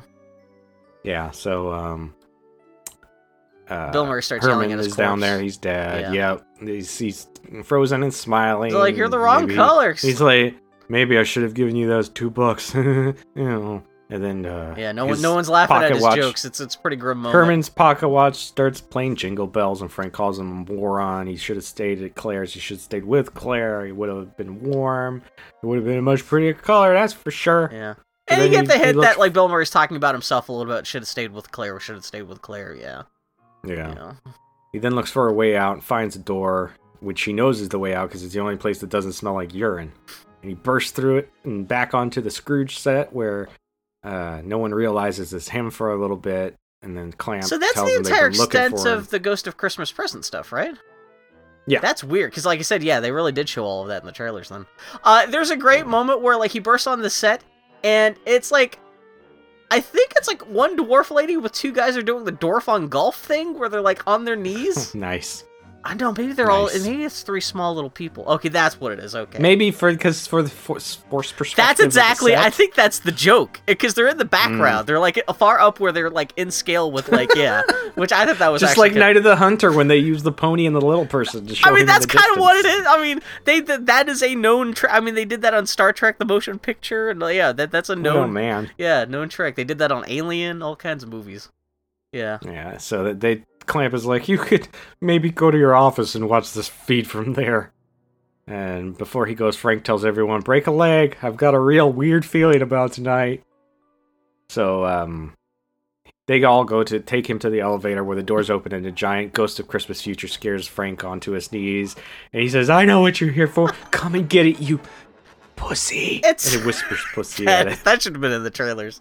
It's kind of funny because it's interesting that like Frank never acknowledges the fact that he's essentially reliving a Christmas story, but he is aware of what he knows, what he thinks. This suggests he knows what the Ghost of Christmas Future is going to look like, and it's funny too because I've seen they actually use this version of Christmas, the Ghost of Christmas Present on some of the Ghost of Christmas Future on some of the posters too, which is funny because the whole joke here is that it's fake, and Frank freaks out and throws a fit in front of this guy, and the guy just kind of walks away, and he's like, "What the?" But, I'm just watching it now, and even with the sound off, Bill Murray slowly just saying the word pussy is just that's almost an animated GIF quality moment there.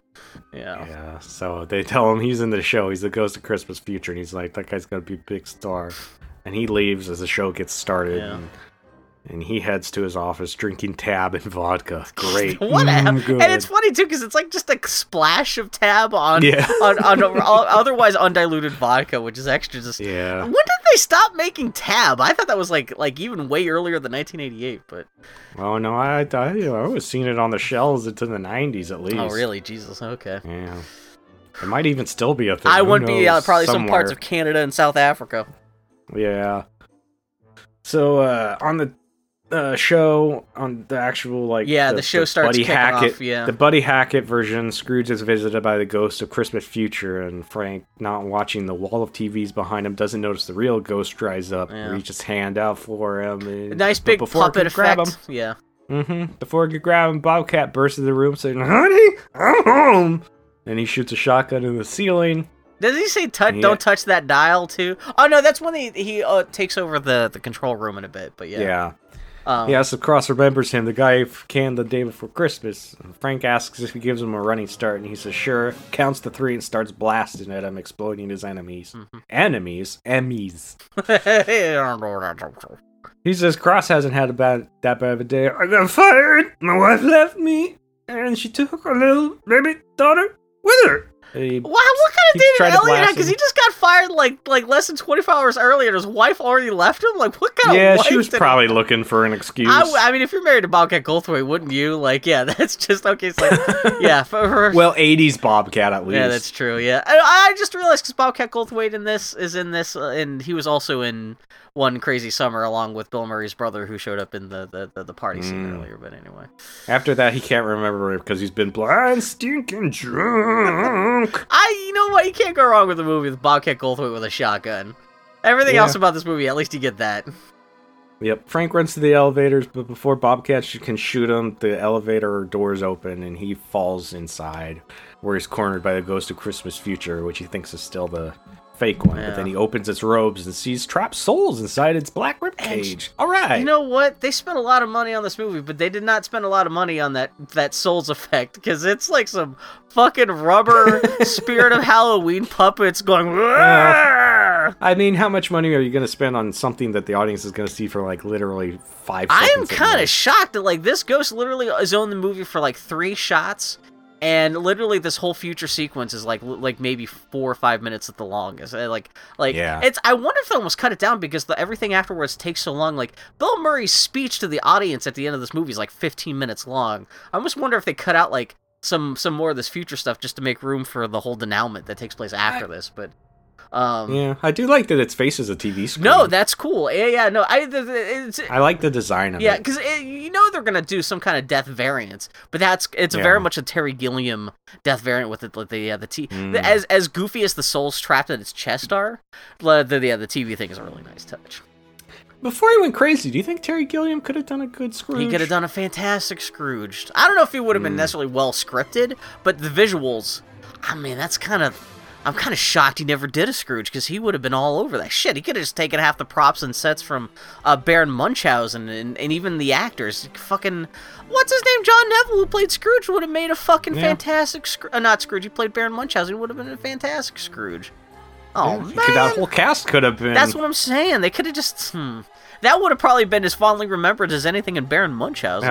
Robin Williams is the Ghost of Christmas Present. God damn. Since he's the jolly. Big jolly, like fucking the Ghost of Christmas Past, he had the little girl, because I have the little androgynous redhead.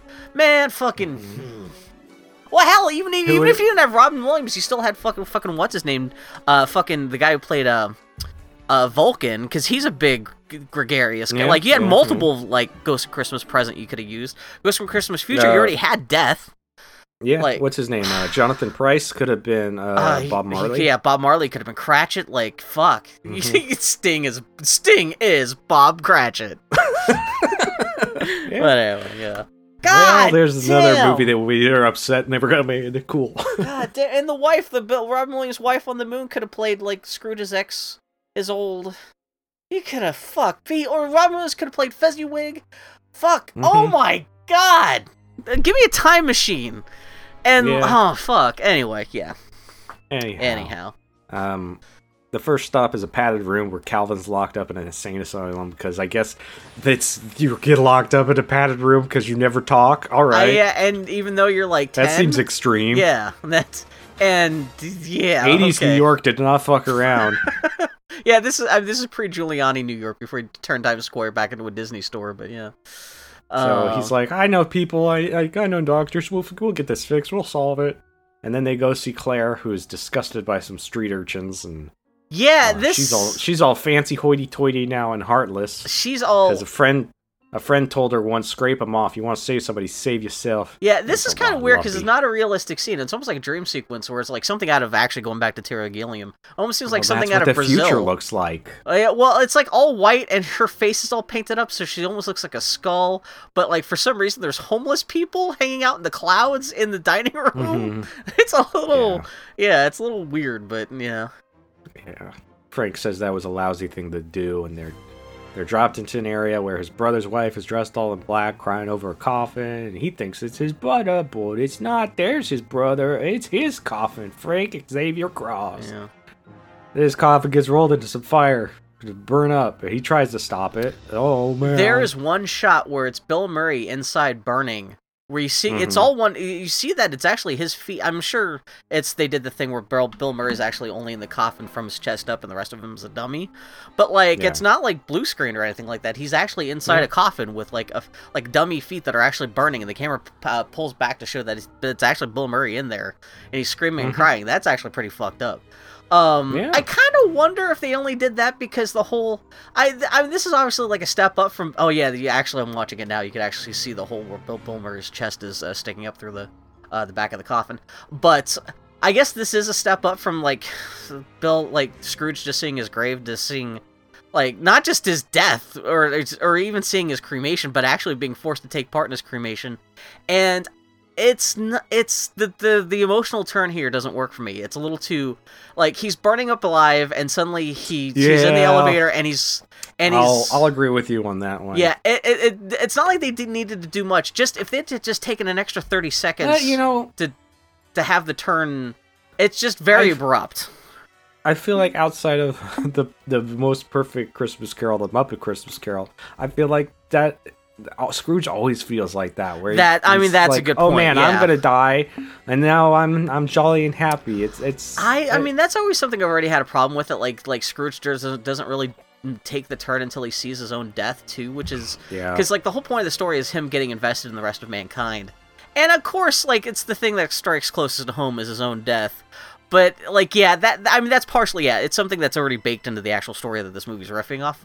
But on top of that, it's already kind of Frank's fine. And, like, even to the point when he comes bursting out of the elevator and Elliot's still looking for him, and Bill Murray's fucking with Elliot, Bobcat Goldthwait's character. I thought maybe he was pretending to be happy or something, but no, he's turned into good Scrooge now, and this is the whole tenor of the rest of the movie. So I was actually even just confused, but yeah, he's happy to live. And so even if they had drawn out like his whole death scene a little bit more, there's something there. Yeah, like I said, they could have just taken an extra like minute 30 seconds or something. They could have just built this up a little more. But anyway, whatever. Yeah. It's Bill Murray's a nice guy, even though he's kind of like psychopathically nice now. Yeah. Yeah. He says, holy shit, what a break. He sees Bobcat. He's going to start with him. He'll hire him back at twice his salary, put him in charge of programming, and give him a big office. Want my office, And they didn't miss it. The show's still going on. The bells are chiming. The Scrooge program is still going. He says, this whole denouement is like 20 minutes long. I thought it was joking about his like speech to everyone at the end being 15 minutes long, but I'm not. That's actually not much of an exaggeration. Yeah. he says they're gonna have some fun and head down to the studio. Scrooge is like, "Ball be a board," tosses a kid a coin, and somehow, even though they're filming live, they film it falling down in slow motion. But okay, I didn't think about that. Yeah, cool. Because Bobcat Goldthwait, he storms into the control room. He delivers the trailer. Don't touch that dial! Yeah, and and yeah. Scrooge catches Frank catches the coin. Close enough. Yeah. Out of the air. We probably made that mistake half a dozen times in this episode. It's time for the boring, sentimental part of the movie. Which, yeah, it's kind of sucks that this seems a little more forced. Something about this doesn't quite work. I appreciate what they're going for, but something, you know what? You keep on talking. I think I actually kind of cracked part of the problem. What's wrong with this? But go ahead. Okay. So Carl starts asking everybody, why are you sitting in front of TV on Christmas Eve? Well, everything's closed, first of all. Which makes Night of the Hunter, who had been watching the special, yell from his house, "They're paying your salary, you ass." Frank says, "What kind of a jerk would put on a live performance on Christmas Eve?" And the cameraman says, "Only you, Frank." He says, last week he would have kicked his bucket out of the building, but now he's a changed man. He shows a brother of him in his photo, all warm heart goo-goos. Night of the Hunter colors the booth where Bobcat talks to him and says Clamp is the ear that put Frank on the air, but he can't talk. He's a little tied up at the moment. Because he's really tied up. One of the oldest. That joke was old when I was 10. Oh my god. And he also says, "You're a flatulating butthead," which makes him the Night of the Hunter so mad he kicks a cat. Oh, I didn't even notice that. I must have been taking notes. Okay. So Frank starts talking about how you can party, people call people you haven't seen in a while, make out with this dancer standing under the mistletoe. The censor also makes out with Clamp, because he's by mistletoe, a plant that only exists in movies, in TV shows. You know what, I think it might, now I'm thinking about it, I don't think I've ever actually seen mistletoe in real life that was actually, like, real mistletoe hung up in a situation that it would, If you went over to somebody's house and they had mistletoe hanging up, you gotta leave that house. Bad things are gonna happen. 9 times out of 10, anyone hanging out at mistletoe is gonna be a creeper who you don't. Yeah, exactly. Like, yeah, it's. Or like that imaginary product that's in TVs and movies, the hat with mistletoe hanging above it. Yeah, which that's what all the solid gold dancers are wearing, and that's what Bill Murray actually steals off of one and wears for the end of the movie. But yeah,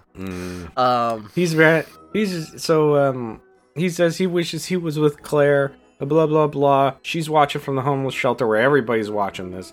And then she calls a taxi and is like, "Can you get me there in 3 minutes?" And it's the ghost. And he says, "Which floor?" I do like that's a great gag. Yeah. He still ran about how cool Christmas is. It's not very funny. And then, make someone a sandwich, give them an old blanket, be nice to people, and that miracle, it can happen to you, blah, blah, blah. He gets emotional and all teary-eyed and says he's ready for that feeling, that miracle, blah, blah, blah. And then Calvin comes up and stands next to him. He's like, "I forget something, big man." And he says, "God break it, everyone." Because you got to, I guess. And then Claire's there. That's cute. If you're gonna do the fucking "God blesses everyone," that's actually pretty. That worked on. That's maybe the one time in my entire life where Tiny Tim saying that line has actually made me go, "Okay, that's cute." Yeah. That's pretty much the best thing ever. Because having a cripple, no, I don't like to use the word cripple. Yeah, you know what? A handicapped kid on Scrooge's shoulder is saying "God bless everyone" before Scrooge spikes him into the ground. It's not very heartwarming. Like a football. Kid bounces like he's made of Nerf. God! Anyway, then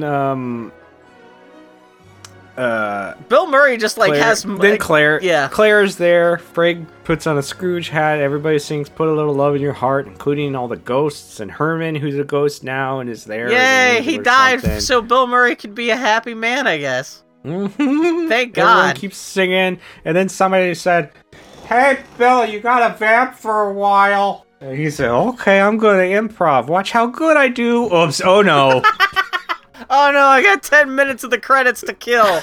Oh, what do I do? I just, we'll do it like a kind of a sing-along thing, I guess. I don't know. Let's just, Oh, I'm checked out. My name's Bill Murray. I overestimated how hard this movie was going to be. Also, the Tortured Souls and the Ghost of Christmas Future have like Christmas decorations on them now. It's festive. Yeah. They're still dead, then, And then his brother gets the last line of the movie and says, "My brother, they came for Christmas." And I know I had it on a mushy note with love and but it is total whiplash. It is. And maybe there's an edit where he comes out of the elevator and says, "I'm alive," and Bobcat says, "Not for long," and actually shoots him in the face. That would have been amazing. That movie would have never been released, but like that should at least exist as an alternate cut. I'm sure Bobcat Goldthwait would be happy to come back and refilm that one shot just so they could facilitate an edit of that version of the movie. Oh my god! So that's Scrooged. It's good. So yeah, had you seen it in a while since? It had been a while since I watched it last. How did you? Because I have not seen this movie on cable very often or anything. I don't know if you'd seen it. Like, I don't know if it was just on VHS. No, we didn't have cable. Okay. We didn't have. Did you have like a tape? They played it for probably some NBC night movie. Okay. Blah blah blah. Yeah, because you said you taped it off TV, but yeah. Yeah. But that's the thing. Yeah. I think I probably would have seen it if it had been played on TV more often. But like, this is one of those things. Like, yeah, I remember when it came out when I was a kid. But like, despite like when last week when I was telling people on Twitter that I had never seen it before, people were like, "Oh my god, how have you never seen it?" This movie doesn't get a lot of play on the holidays on cable television or anything like that. It's kind of forgotten. It's not, aside from that last little smooshy part, it's not a feel-good, happy movie. Yeah, no, it's... And everybody thinks that all holiday movies should be happy, feel-good. Yeah. And that's why there's so many people that enjoy Hallmark movies. Yeah. I mean, I do appreciate... Like, I knew people that would, like, marathon Hallmark movies during Christmas time. Yeah, the most maudlin fucking bullshit imaginable. I do appreciate this is a grumpy Christmas Carol movie. Yeah. It's as grumpy as Scrooge is, which I appreciate. I just wish they hadn't kind of kept the ending at least a little grumpy in some form. Yeah, that's the thing. My last note about the movie is that it's... I always think Scrooge is a great story up until that last morning. When he turns into a good person, and then what the... Yeah. Well, you have to do a lot of the legwork to... And that, like, Michael Caine... So much it hinges on the performance of whoever's playing Scrooge, too. Yeah. It has to be a good script. It has to be an emotionally satisfying turn at the end, and also whoever's playing Scrooge has to really have the chops to pull it off. And I do think Bill Murray was kind of checked out. I don't think the script was helping him in this, and then also I think he was kind of checked out, and I don't think he actually sold that turn himself. But yeah, the movie is totally schizophrenic, and I do think it is too mean-spirited. You could have even kept the most mean-spirited jokes in it, but like there's some kind of dour tone to the rest of the movie that is not like fun to watch. And I think part of it may be because Bill Murray had such a miserable time on this movie that like it kind of comes through his performance. Yeah, it's at least my notes is just that it was too mean-spirited, loud, and maudlin for its own good. And this is a funny thing. I don't know how I fell into this, but recently I've been watching a whole bunch of old Siskel and Ebert episodes on YouTube. Just watching the reviews of old beloved movies from the 80s, and they're just such fucking dipshit assholes that it's almost like hate watching, because like they'll be talking about like Ferris Bueller's Day Off or God knows any other movie I love, and they're both like, we think this movie's dumb and full of poop, and anyone who likes this movie is full of poop too, and no one's ever going to remember this movie. And I'm like, no, that movie's like a beloved classic. You guys are full of shit. But I did see Roger Ebert talking about this movie. I watched the episode as soon as I was done with this. I watched the Roger Ebert review of this, and Roger Ebert did say that one of the few things I've ever agreed with him in his life was that Scrooged, it feels like the movie's having a nervous breakdown more than a satisfying emotional climax at the end. Because that's what Bill Murray's performance at the end feels more like. It feels more like a nervous breakdown than an epiphany. And yeah, and for once I actually agree with Roger Ebert on that. And also, this is my own note, it's weird that the ending is about Karen Allen abandoning the people in her homeless shelter to be in a TV studio with Bill Murray, rather than the other way around, all while the ghost of a homeless man from that shelter watches on and smiles. If anything, you think it would have been about Bill Murray going back to the homeless shelter, especially after seeing the dead guy and everything like that. And the end of the movie, I get why they made the movie ending the way it is, especially because I'm sure most of the cast and crew in the Scrooge thing, they're playing themselves. I'm sure that's most of the movie crew could show up, and Bill Murray could like riff off of everything and hang out with the crew and stuff like that. So it's a big Christmas moment for the people who worked on the movie. But that is sacrificing. If he had gone back to the homeless shelter where Claire's at, if he had gone out of his way to be with Claire and sacrificed being there, like supervising the Scrooge stuff, I think that would have been much more satisfying. And I mean, that's something else I think I keep on harping about, how I think Groundhog's Day learned a lot from this movie. Like, the fact that Bill Murray is willing to sacrifice his own welfare for the benefit of both the town and the what's-her-face in that movie. I kind of wonder if Bill Murray took some of the lessons from Scrooged and kind of built that into... Because I know he had some say into the writing and everything of Groundhog Day. I think that's why Groundhog Day works and this doesn't. For multiple reasons, but I think the ending... And I think the people who made this movie, I think they realized the ending wasn't working. I think that's why they bent over backwards so hard with, like, the maudlin ending and everyone saying let a little love into your heart and stuff like that, because I think they're overcompensating for the fact the ending really doesn't work that well. It's not terrible, it's not the end of the world, but it is a little bit of a sour note on a movie that's already kind of sour to begin with. And like I said, and between that and the Scrooge turn at the end already feeling a little artificial, it just doesn't click the way that it should. And it's not the end of the world, but that's just, for me, watching this movie for the first time, that's just my first impression about, like, why maybe more people don't come storming down the doors to watch this movie all the time. Aside from the fact that, yeah, even it is a grumpy Christmas movie, which is we need more of. Even though it's flawed, I'm appreciating that it exists. So yeah, it's it made me laugh again a couple times when I watched it this time. Yeah. But yeah, any movie that where Bill Murray, where you have to have your main character explain the moral of the movie to your audience for 10 minutes at the end, is a little nice try, but yeah, it's a little goony. But I'm glad you like this movie. I'm glad you finally got around to watching this shit, and I'm glad it held up for you too. Yeah, it's it and Muppet Christmas Carol are probably the best. It's nuts adaptations, I'd say. I can't believe we did do a Muppet Christmas Carol for the podcast, right? Yeah. Okay. Because I know I'd seen it not too long before we did the episode, but I couldn't remember. Okay, I just wanted to double check, because that is funny, because that may still be the best adaptation of A Christmas Carol that I've seen yet. I don't know if anything's going to top it in my lifetime, which is kind of crazy to say. Not that shouldn't be that surprising, because it's not like the Muppet people don't know what they're doing, but yeah, I know you tell people that the Muppet Christmas Carol is the best version of that, and a lot of people go, what? I'm like, no, it's one of the most faithful and has one of the best Scrooges, and even the songs and the production value and everything like that is pretty good stuff. And like I said, it's worth it just even for the Fezziwig joke, which is fucking... Yeah, they just locked into that. The one bit of trivia I did glean, because I tried to stay away from my IMDb trivia page. I gleaned this from the movie's Wikipedia page. David Johansen, he's Buster Poindexter, his bandmate from the New York Dolls named Arthur Kane was sent into a jealous rage after seeing Johansen's performance in Scrooged. Kane reacted by beating his wife and attempting suicide by jumping out a third-story window. Way to get the message of the film absolutely backwards, Kane. Like, what an asshole. I guess the guy was already kind of manic-depressive, and then when he saw that Buster Poindexter got this starring role in a Bill Murray movie, he just lost his shit. And, yeah, he didn't kill himself. He just, like, broke his legs, because it's just a third-story window, so unless he landed on his neck, of course he's not going to die. So he's stupid on top of being an idiot. And so, that's like the one bit of trivia on the Wikipedia page for this movie, and I'm like, oh my god, that's terrible. So even in weird... Well, Bill, yeah. I only have 3 pieces of trivia no! for you this week. God, you tend to find the most delightful floating turds on top of the used filled toilet of IMDb trivia. Oh no, what did you do, Ray? Well, I think you'll like these references. No, shut up. Even the references are so stupid. Then there's other human beings in this movie that reference the fact that other human beings exist in other parts of the world. Bill, did you know that the golf ball in Frank's mouth is an homage to Bill Murray's character in Caddyshack from 1980?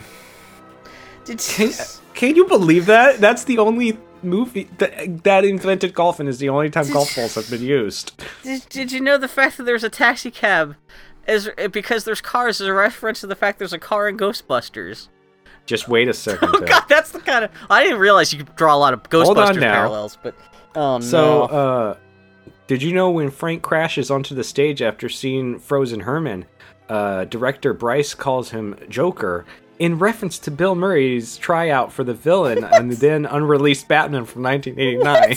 Herman died with a smile on his face, as do some of the Joker's victims. What? What? That person bent over backwards so that much is that their own head went up Batman their ass. fan. That's the kind of person who, whenever he walks in a room, he's Wow. like, how can I turn this conversation towards 1989 Batman? And this last one, Bill, Bill I Murray cannot... even actually try it? Because I know people had suggested Bill Murray to play the Joker. I don't think he ever auditioned. Maybe Phil put these on here. I don't know. We gotta stop announcing what our next movies are gonna be. So Phil can't go into IMDb trivia and start playing. Oh no! It might be. You know, these are That'd so be a bad. great meta game to play with your with a favorite podcast, knowing that they're gonna look up the trivia page for that movie a week in advance. But at the same time, IMDb trivia is so bad that Phil could put shit up and they would get left. Yeah, it would stay there for a decade until IMDb gets shut down. This last one that I can't believe you didn't notice, Oh Bill. no! During the movie, there are several references to other films, but the most obvious maybe this is Phil. But the most obvious is to Back to the Future, when Frank and the Ghost of Christmas Past use a car. Oh, it's well, a I didn't checkered make that cab joke to because I go travel back back to through time to 1955. No, that's just... No, that's a reference to Back to the Future. That's just because that's how old Bill Murray is, and like he's... No, it's a reference to Back to the Future. I mean, Richard Donner, I don't think Richard Donner's old enough that he can give a shit about Back to the Future. He's not like, it's not like he's some millennial. He's not like somebody my age who, if I had made Scrooged, I would have made that a conscious decision. But like, that's the one thing I've learned in my life is, no, I hate you. You hurt my brain. Oh, yeah. It is. Yeah.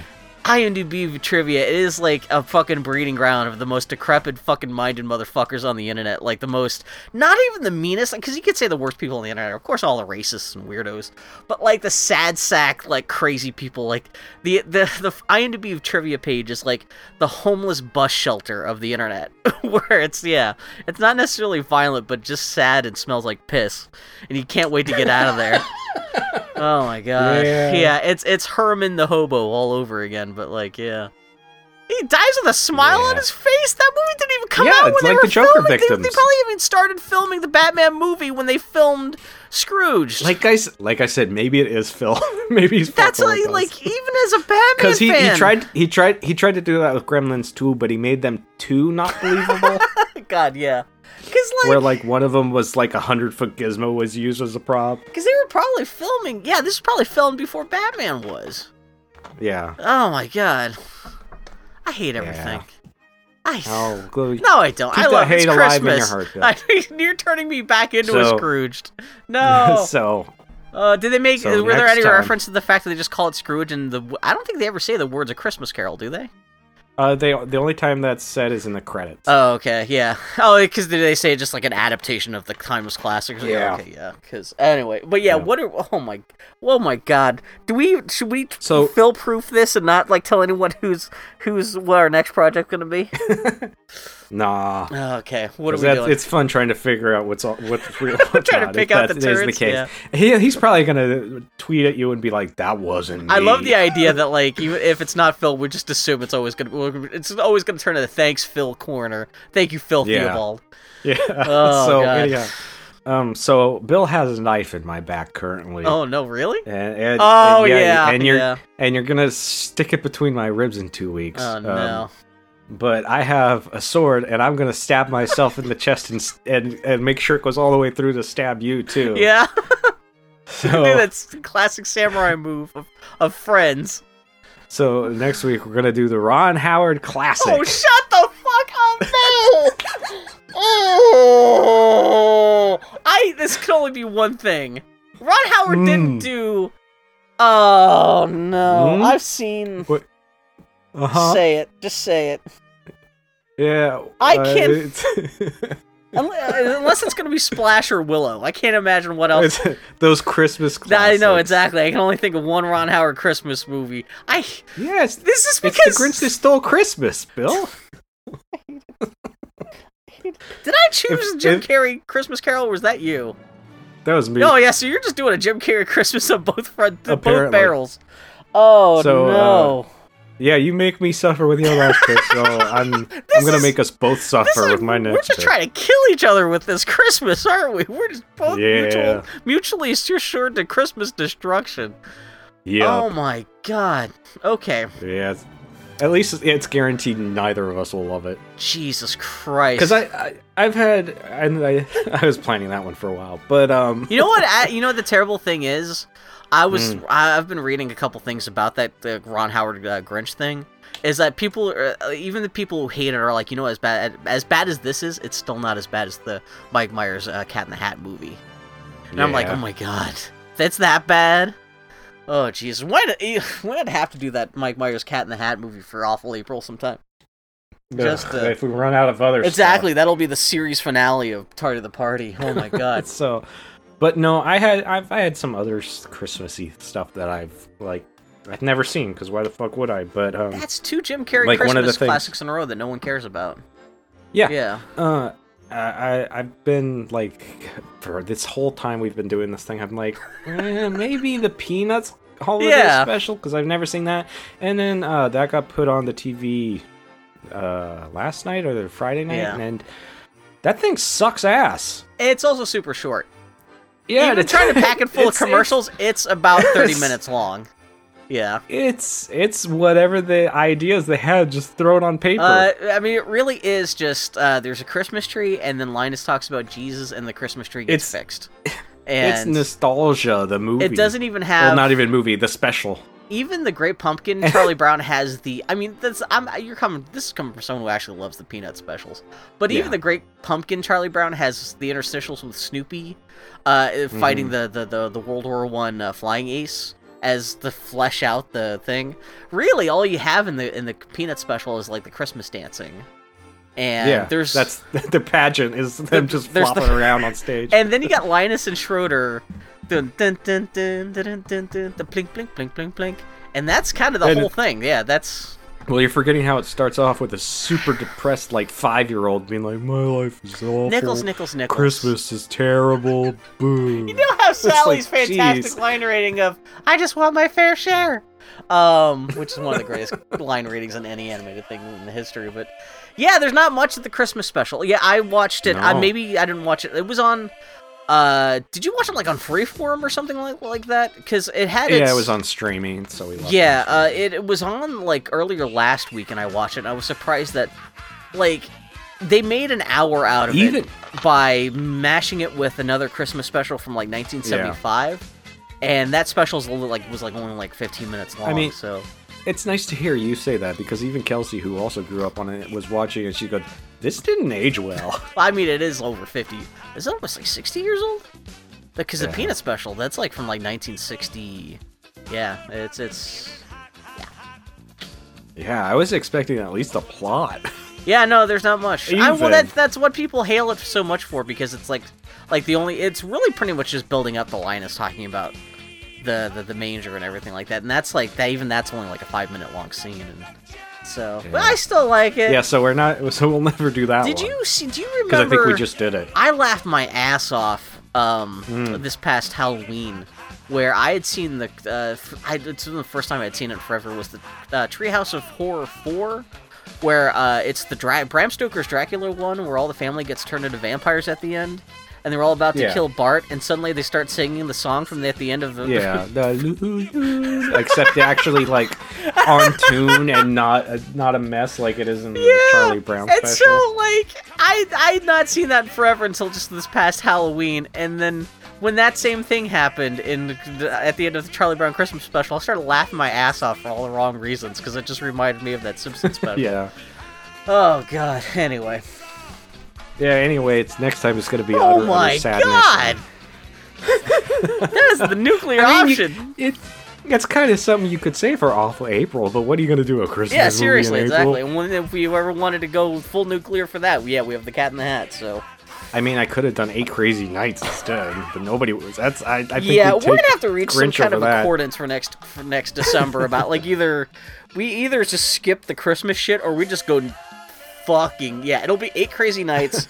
It'll be fucking Christmas pornography. It'll be we'll do some, I don't know, but yeah. Oh Jesus! Yeah. Yeah, Yeah, I'll be curious Huh? to see if that's even seating anywhere on the Pirate Bay. the Grinch. 'Cause God, I ain't Nobody paid wants it. for that shit. I think it's on Disney Plus actually. Would that be on Disney? No, I wouldn't be a bit surprised. Oh my God. I think I Okay. saw while I was flipping through stuff. Anyway, Time next to cancel it's Disney sadness. Plus. This time. This time it was Scrooge. It's still alright. Yeah, pretty good. Yeah. Yeah. Still Enough alright. I could see why it's not like a classic, but I can see why people love it. I'm glad to finally seen it. And now I can actually throw it on. That's going in my regular Christmas rotation. Oh, good. I can't go wrong with Karen Allen. Come on. Yeah, he's muttering on Twitter. On the Turtle on Twitter, typepodcast.com, all that gobbledygook crap and stuff. And yeah, we got nothing else. So until next time, keep filling your holes with pop culture and keep a little love in your heart, I guess. That's not even a good song. That's the other thing, too. They could have chosen That's true. It's not the same song. What's the song from Ghostbusters? And somehow everybody knew the lyrics. Yeah, to it. that's true. Almost like they were coached for this cheesy ending for this movie that didn't quite work. But what are you going to do? Oh, God. Do I have to... I need to... No, you don't need to put that in there. I need to find a better song. I'll find something, so... Yeah, maybe I'll put a It ain't Wisdom hard. Little song in there or something at the end of this. More Buster Poindexter than anybody wants. Okay, we should go. Okay. Yeah, alright. So long, everybody. Take care, guys.